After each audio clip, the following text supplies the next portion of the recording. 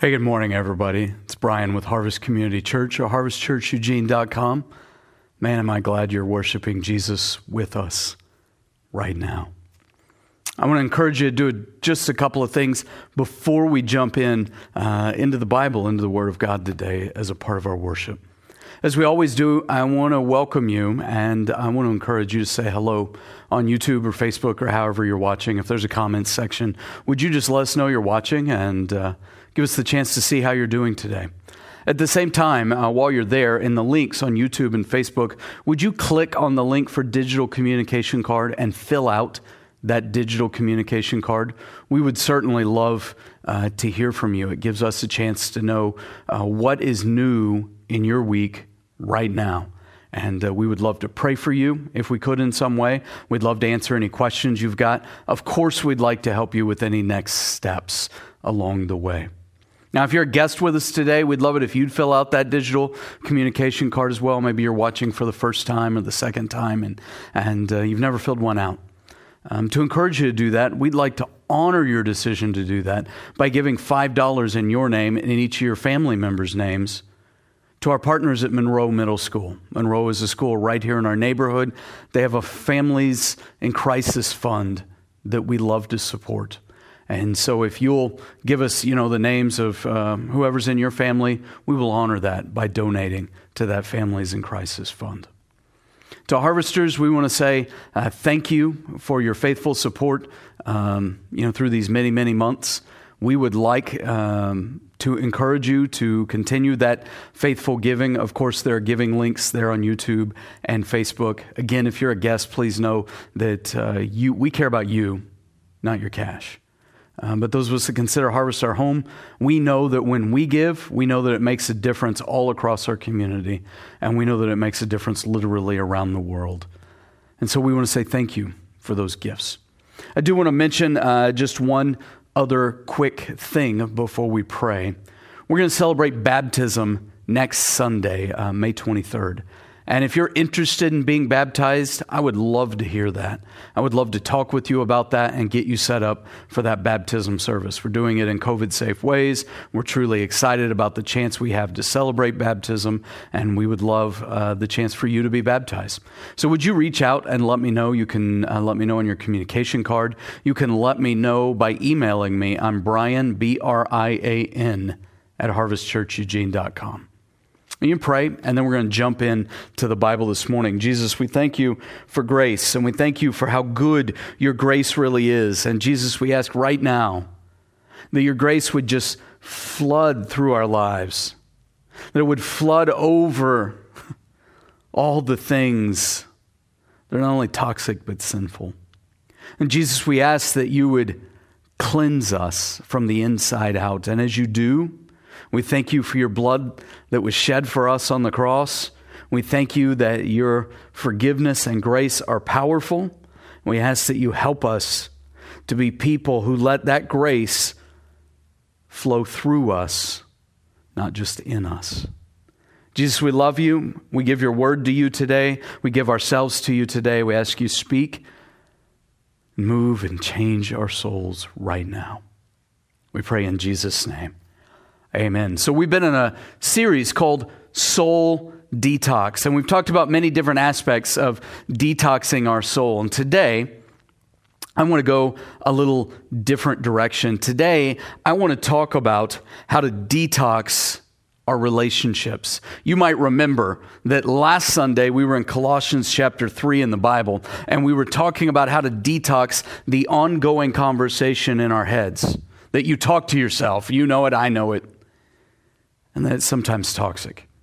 Well, as we've worked through that, I want to go right back to Colossians chapter 3 today, and I want to pivot to our relationships, because in the passage and in the text and throughout the Bible, there's a very clear correlation between what happens inside of us and what happens in our relationship with God, and how all of that flows into our relationship with other people. So as we talk about detoxing our relationships today, I want you to note that up to this point, we've spent a considerable amount of time talking about detoxing our own souls long before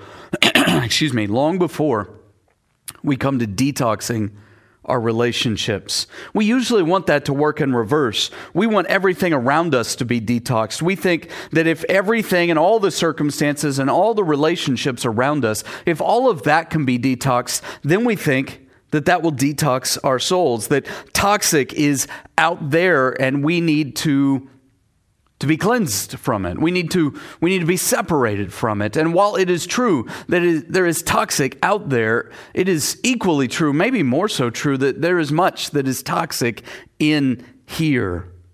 And while there is plenty of toxic out there, there's plenty of it in here. And out there is God's responsibility. And out there is other people's responsibility. But in here, well, I've got to shoulder some responsibility for that and bring that before the Lord. And so today, I want us, even as we talk about detoxing our relationships with others out there, I still want us thinking about our own responsibilities in detoxing our relationships. We said last week, right, that I've got to fully receive grace in order to fully share grace. And detoxing your relationships is going to be as much about what you can do, maybe more about what you can do than what you need others to do. Because certainly, I can't change another person. I can pray for them. I can point them to God. I can walk with them through life, but I cannot change other people. But guess what? I can change me. So let's come back to the Word of God. We're in Colossians chapter 3. Scripture reminds us what is needed, what we need to do in our own hearts, even as we work on our relationships with others. Colossians 3:1 says, "Since then you have been raised with Christ, set your hearts on things above where Christ is, seated at the right hand of God, and set your minds on things above and not on earthly things." So just pause there for a second. Note, and we talked in detail about this last week, but there is a need in our lives to see all of life, to see ourselves, to see other people, to see our circumstances from Christ's perspective reigning on a throne. That changes a lot. "For you died," verse 3 says, "and your life is now hidden with Christ in God. And when your Christ, who is your life, appears, then you also will appear with him in glory. Put to death, therefore, whatever belongs to your earthly nature, sexual immorality, impurity, lust, evil desires, and greed, which is idolatry. Because of these, the wrath of God is coming. You used to walk in these ways in the life you once lived, but now you must also rid yourselves of such things as these: anger, rage, malice, slander, filthy language from your lips. Do not lie to each other, since you have taken off your old self with its practices and have put on the new self, which is being renewed in knowledge in the image of its creator. Here, therefore, there is no Gentile or Jew, no circumcised or uncircumcised, no barbarian, Scythian, no slave nor free, but Christ is all and is in all. Therefore, as God's chosen people, holy and dearly loved, clothe yourselves with compassion, with kindness, with humility, gentleness, and patience. Bear with each other and forgive one another if any of you has a grievance against someone. Forgive as the Lord forgave you. And over all these virtues, put on love, which binds them all together in perfect unity. Notice that it told us in verse 12 that we are loved, and here it is telling us to put on love, that love of Christ is to be taken, that is to be worn, it is to be shared in all of our relationships. We say often here at Harvest Community Church that we start with love and we end with love. And it's so often important to remind ourselves the centrality of love to all of this. Verse 15 says, "Let the peace of Christ rule in your hearts, since as members of one body you were called to peace, and be thankful. Let the message of Christ dwell among you richly as you teach and admonish one another with all wisdom through psalms, hymns, and songs from the Spirit, singing to God with gratitude in your hearts. And whatever you do, whether in word or deed, do it all in the name of the Lord Jesus, giving thanks to God the Father through him. Can I just pause there and pray again? Jesus, I pray that these words would truly soak into our souls. That we would know that we are chosen, that we are adopted, that we are holy in your sight, that we are loved, that we have you to put over and on our lives. And so, Lord, help us to live out what we talk about today, right now. Make this powerful for us. In your name we pray, Jesus. Amen. So the one thing I want to convince you of today, really the thing that this message is about, what I think that this is getting at in relation to our relationships, is this concept. That the standards for how I treat everyone around me, the standards for how I treat people, how I treat my family, how I treat my coworkers, how I treat my friends, but beyond that, how I treat my neighbors, how I treat my acquaintances, even beyond that, how I treat my adversaries, how I treat my enemies, that the standards for how I treat people changed the day I met Jesus.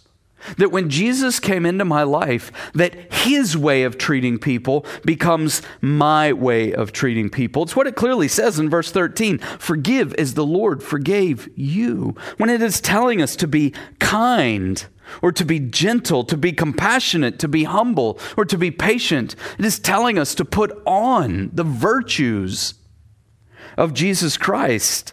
That Jesus is the new standard, that grace is the new standard. Because all of these are the outflowing of his grace. And what's happened when I become a believer in Jesus, and if you have not yet, you'll get the chance at the end of this message. We would love for you to pray and become a follower of Jesus Christ. So you be waiting for that. Be thinking about that even right now, about asking Jesus to forgive your sins and ask his grace to wash over you and wash through you. But what I want us all to see right here, right now, is that when I became a believer in Jesus Christ, when I became a person who says I follow Jesus, that the grace of God not only washed in my soul, but wants to wash through my soul into everybody else. And you say, well, what is grace? Well, grace is kindness that isn't deserved. It's blessing that isn't deserved. It's love that isn't deserved. That's what grace is. And it's the way God has loved me and you. It's the way God has been kind and compassionate to you and me. And this will revolutionize our relationships if we let it.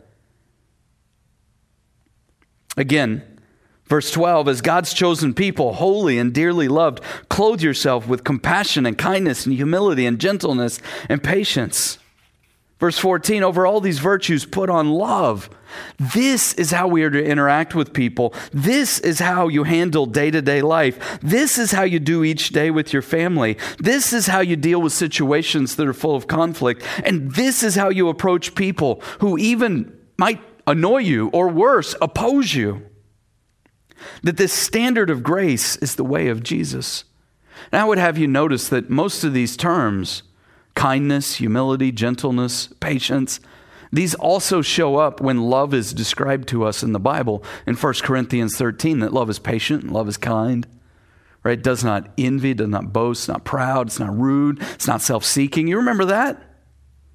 And this is telling us that all of this flows from grace and love, that I don't have to treat people.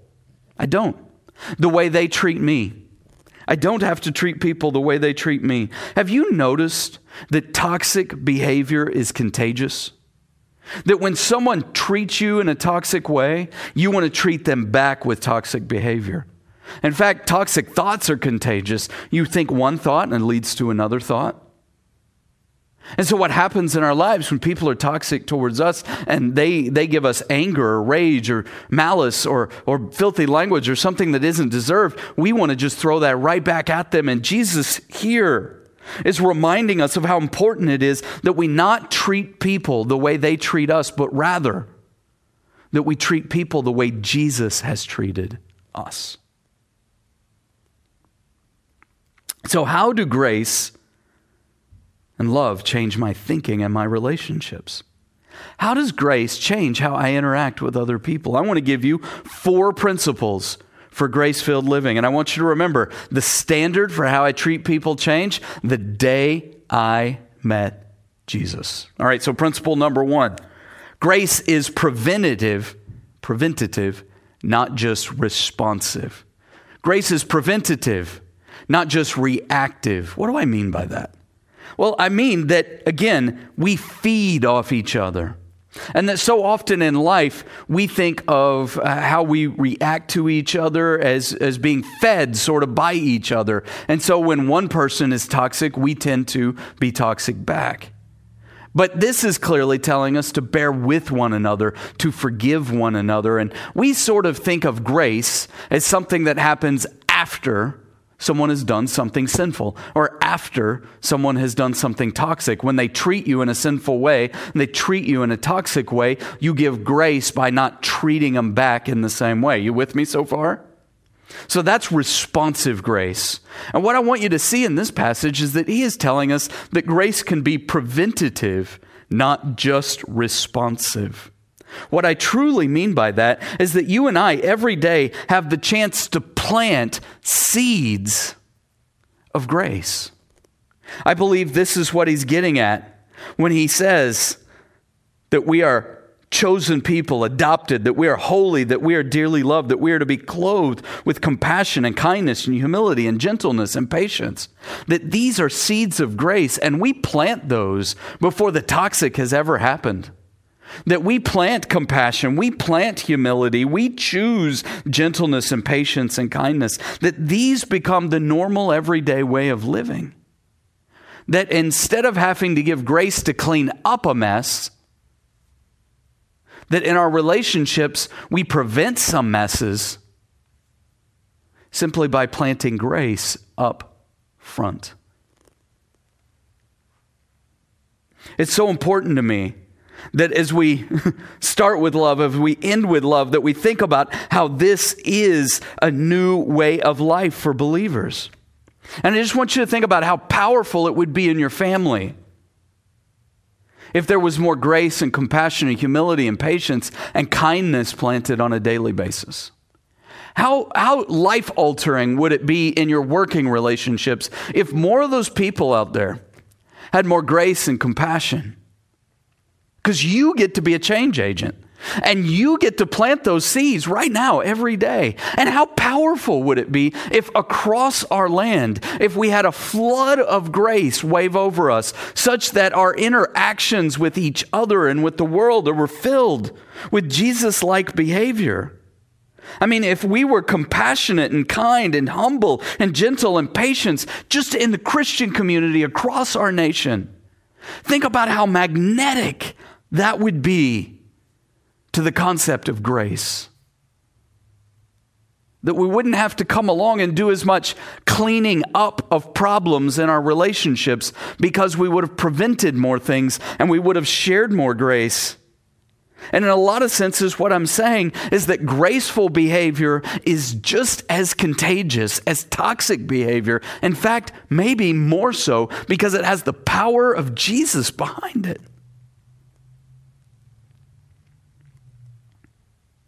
So think about what this is saying. When it says that we are to be clothed with these endowments of grace, it is saying that we are to be wrapped as in a covering, that we are endowed with a quality or condition. When it says to be clothed with compassion, it's a deep awareness and sympathy for another's suffering. Imagine if in the Christian community we had more of that, not just with each other, but with everyone around us, particularly with those who disagreed with our faith.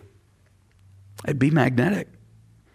When it says, clothe yourself with kindness, it's the quality of being warm-hearted, considerate, humane, gentle, and sympathetic. When it says to be clothed with humility, it's telling us to have a disposition of assessing oneself appropriately, especially in light of one's sins.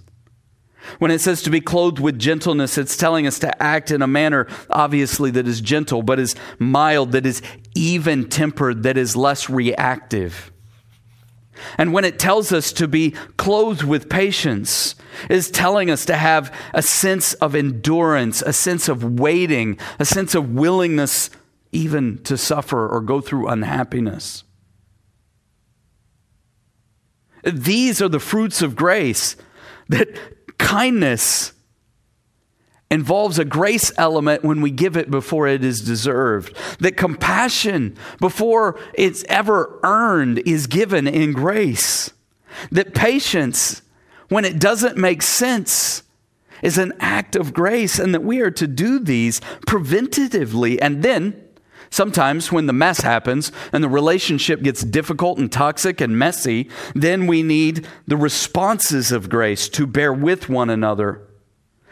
When it says bear with one another, it means to endure something unpleasant or difficult, whether on your behalf or on behalf of someone else. It's literally telling us to put up with one another, to be more gracious in enduring one another. And it tells us to forgive in grace as well, to forgive someone on account of the goodwill that you have towards that person. And it's not your goodwill that you're giving away. It is the goodwill of Jesus. Forgive as the Lord forgave you. So when you end up choosing grace preventatively, when you lead with grace, compassion, humility, and patience, when we plant these things regularly and consistently and commonly, you end up in less situations requiring forgiveness and forbearance. Of course, there are moments in life where forgiveness is needed, and sometimes you and I are the ones who need forgiveness. And so this would remind me that living in grace also means a willingness to go to a person and ask for forgiveness, to be willing to go to a person and say, you know what? I was wrong. Here's what I can see from your perspective. I was wrong. I am deeply sorry I hurt you, and I would like your forgiveness. This, honestly, is how we deal with a lot of the toxic pain that's been rolling around in us. In the world of recovery groups, we call it making amends. That how often is there pain inside of us that's unresolved, and it goes back years, decades, generations even. And we simply need to face it and to let grace wash over it and through it and in it. All right.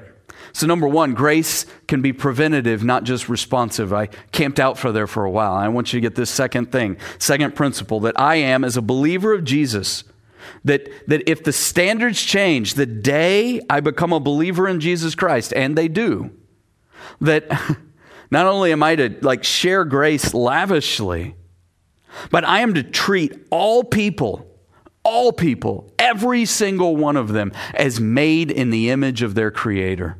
That the stamp of God is on every single person's life. Now, to be fair, this was written to believers, and I believe it is largely talking about their relationship with other believers. But I don't believe there is any place in Scripture to treat unbelievers any different.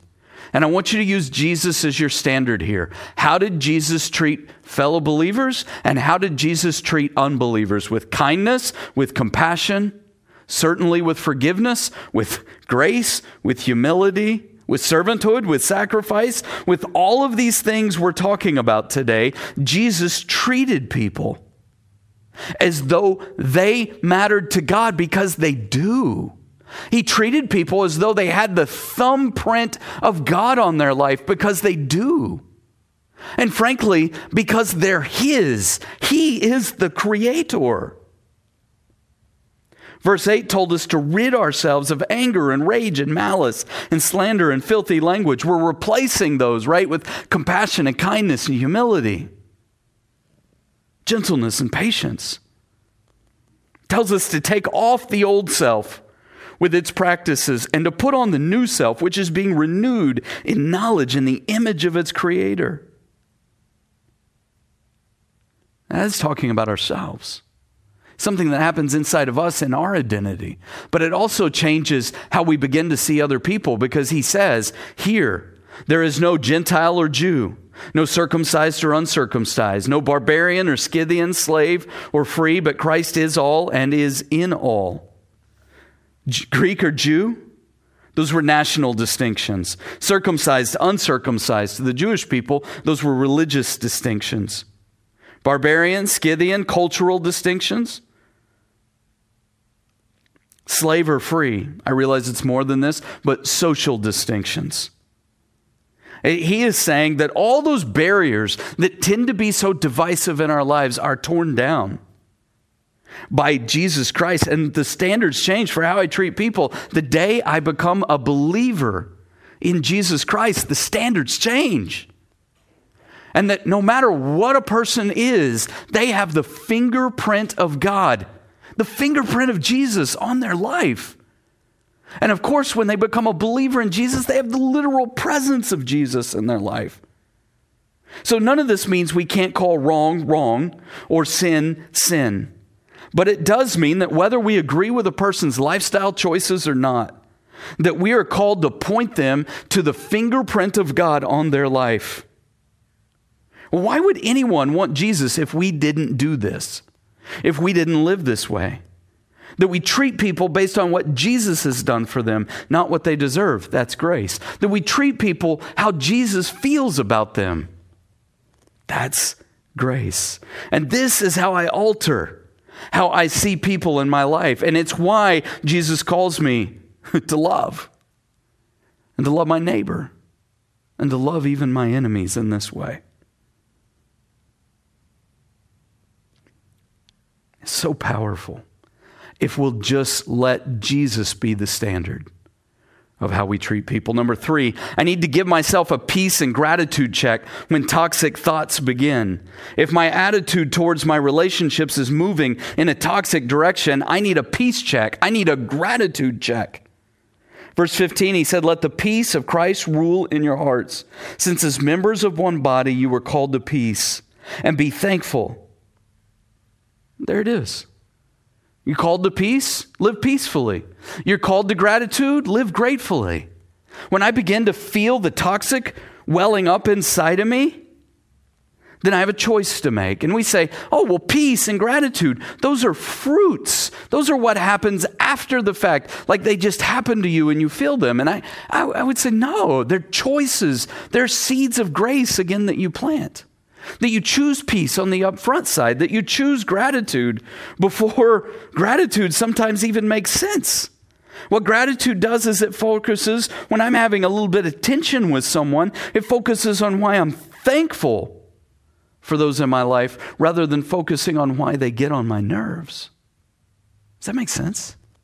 That gratitude changes how I see people, that peace changes how I see people, and these are choices. I've got one last concept for you, but just make sure you're very clear here. That grace changes everything. And the standards for how I treat people changed the day I met Jesus. That I am to be clothed with compassion, with kindness, with humility, gentleness, and patience, with love, with forbearance, with forgiveness. These are not suggestions. These are commands.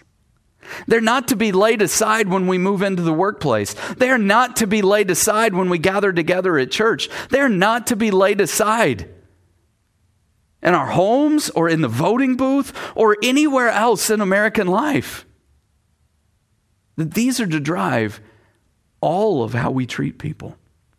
So I've got one more principle for you, and I want to make sure you get this clearly. Number 4, Jesus calls us to be faithful to hard relationships because they're all hard. But keep going. Jesus calls us to be faithful to hard relationships, but Jesus does not call us to accept or excuse abuse. So since we're talking about these concepts of grace, I want to be abundantly clear here. All relationships are difficult. Or at least they will be in different times. Any relationship that is a long-term relationship in your life will face challenges. They are all hard. And Jesus calls us to be faithful in the difficulty, faithful in the hard. But Jesus does not call us to accept or to excuse abuse. And for that matter, he doesn't call us to abuse. Because abuse is wicked. And we are to reject that. Now, this passage is all about issues of grace. And in the Christian community over the years, particularly in relationships of marriage or dating or romance, I have heard people say, well, you know, you're just supposed to forgive that abusive stuff. And I'm just going to tell you, I don't see that in here. I just don't. Let me give you what I mean. Okay, Proverbs 9:7 says, whoever corrects a mocker invites insults, and whoever rebukes the wicked incurs abuse. So abuse is wicked. Can we be honest about that? It's not just toxic, it's wicked. And what does the Bible tell us to do with the wicked? Proverbs 4:14, do not set foot on the path of the wicked or walk in the way of evildoers. In fact, verse 15, Proverbs 4, avoid it, do not travel on it, turn from it, and go on your way. For they cannot rest until they do evil. They are robbed of sleep till they make someone stumble. They eat the bread of wickedness and drink the wine of violence. But like it says in the first Psalm, Psalm 1:1, blessed is the one who does not walk in the step of the wicked, or stand in the way of sinners take, or sit in the company of mockers, but blessed is the one whose delight is in the law of the Lord, who meditates on his law day and night. Proverbs 22:24 and 25. Do not make friends with a hot-tempered person. Do not associate with one easily angered. You may learn their ways and get yourself ensnared. Proverbs 14:7. Stay away from a fool, for you will not find knowledge on their lips. Now, I realize all relationships face conflict, and all relationships are hard. If intimacy is involved, I don't mean physical, I just mean you're gonna come to know someone in a deeper fashion. You will pay the price of conflict. Conflict is the price we pay for intimacy. And if that's all true, then we have to know that Jesus calls us in our difficult relationships to sacrifice and to servanthood, but he does not call us to abuse. He does not call us to abuse, and he does not call us to be abused. And you say, well, what about that time where Jesus said, turn the other cheek? What about when Jesus said, if they want to sue you and take your shirt, hand over your coat as well? That's in Matthew 5, by the way. If anyone slaps you on the right cheek, turn to them the other cheek also. If anyone wants to sue you and take your shirt, hand your coat over as well. If anyone forces you to go 1 mile, go with them 2 miles. Give to the one who asks you, do not turn away from the one who wants to borrow from you. You've heard it said, love your neighbor and hate your enemy. But I tell you to love your enemies and pray for those who persecute you. This is about persecution, not about abuse in relationships. And even more specifically, I think we misunderstand this passage all the time. It is not about romance. This passage is about sacrifice and servanthood in the face of persecution.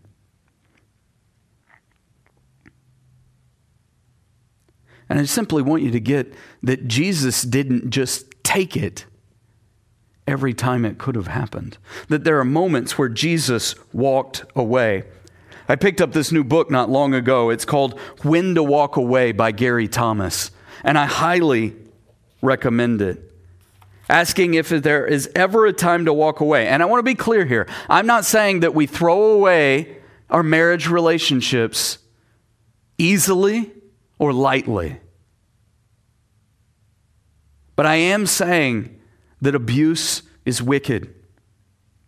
So Thomas says in the book, When to Walk Away, he says, though Jesus came to die the death of a martyr, he didn't allow consistent and persistent abuse to continue throughout his life. He let himself be tortured and crucified one time.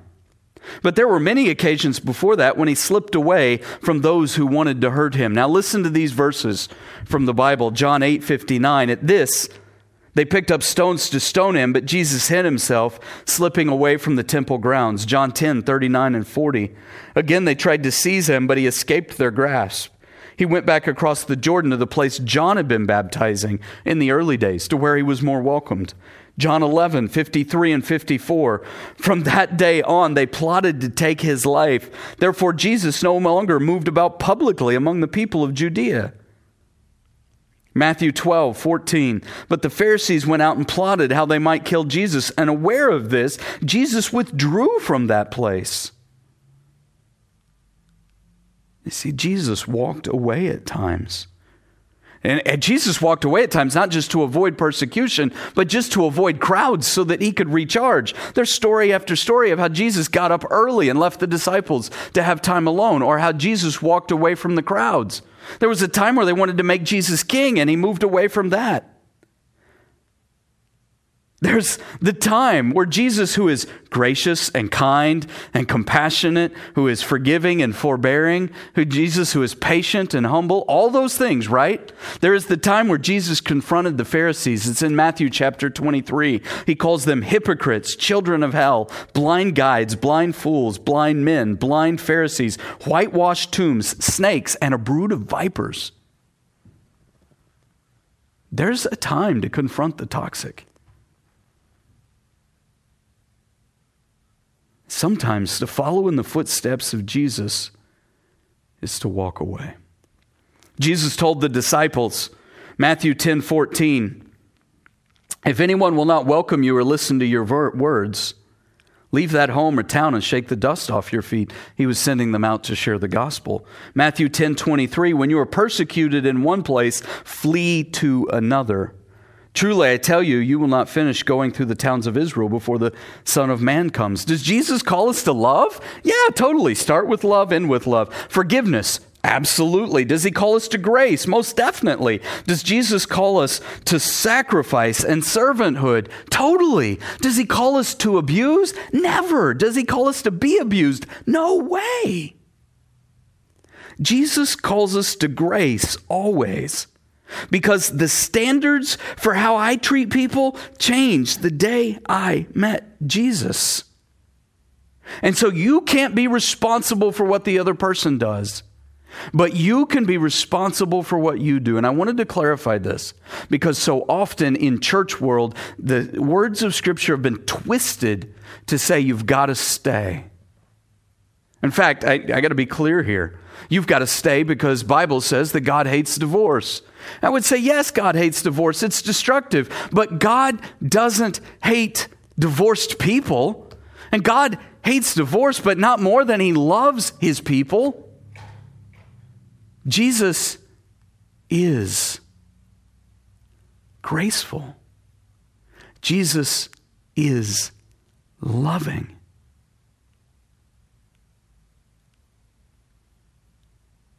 And it's Jesus we need to follow. So here it is, friends. How do I treat people? How do I detox my relationships? By living out the standards of grace up front. Because the standards changed the day I met Jesus. Can I pray for us? I'm going to pray two prayers. I always end with two prayers. The first is a prayer of salvation. And if you need salvation today and you need to be forgiven today, would you pray with me right now and say, Jesus, I need your grace. And I know I don't deserve it. So Jesus, please forgive me. And please work in my life. And please bring your grace into my life and flood my life with your grace. Jesus, I believe that you died on the cross for my sins. I believe that you rose again. Since you're alive, be my God and take over my life and fill my life with your grace and flow your grace through my life. In Jesus' name. It's a powerful prayer. And if you prayed it just now, you are in the love and grace and the grip of Jesus Christ. And you'll never be outside that grip again. It's powerful. I'd love to talk with you about what it means and what it means to be a part of the family of God. You can let me know on your communication card. You can let me know by emailing me. I'm Brian, BRIAN, at harvestchurcheugene.com. Again, I always end with two prayers. We've prayed a prayer of salvation. I want to pray now a prayer of discipleship. Many of us prayed a prayer of salvation years ago, decades ago even. But every day we need to live out this sense of following Jesus and the standards of Jesus. And so if you need to refresh this commitment to Jesus' grace in your relationships, would you pray this with me? Not just let me pray it for you. Would you actually pray it? It's powerful when we pray and we say, "Dear Jesus, thank you for grace. Help me to soak it up. Help me to immerse myself in your grace. And help me to live in your grace and share your grace and give your grace away. Jesus, help me. And help me to plant seeds of grace preventatively every day. And Jesus, make my reactions and my responses more full of grace. Jesus, help me to treat others as you would treat them, as someone deeply loved by you.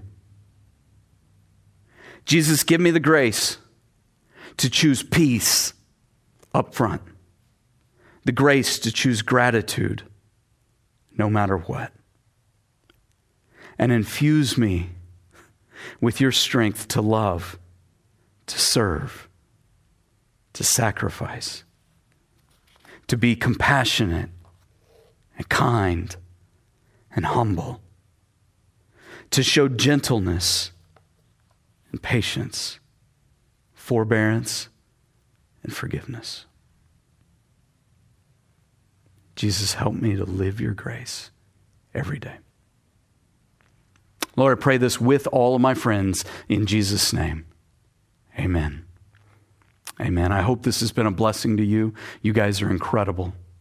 And I want you to remember this today, that wherever you go this week, you are loved. You're not only loved by me, but you are loved by the God of the universe, who is not only crazy about you, but is in you.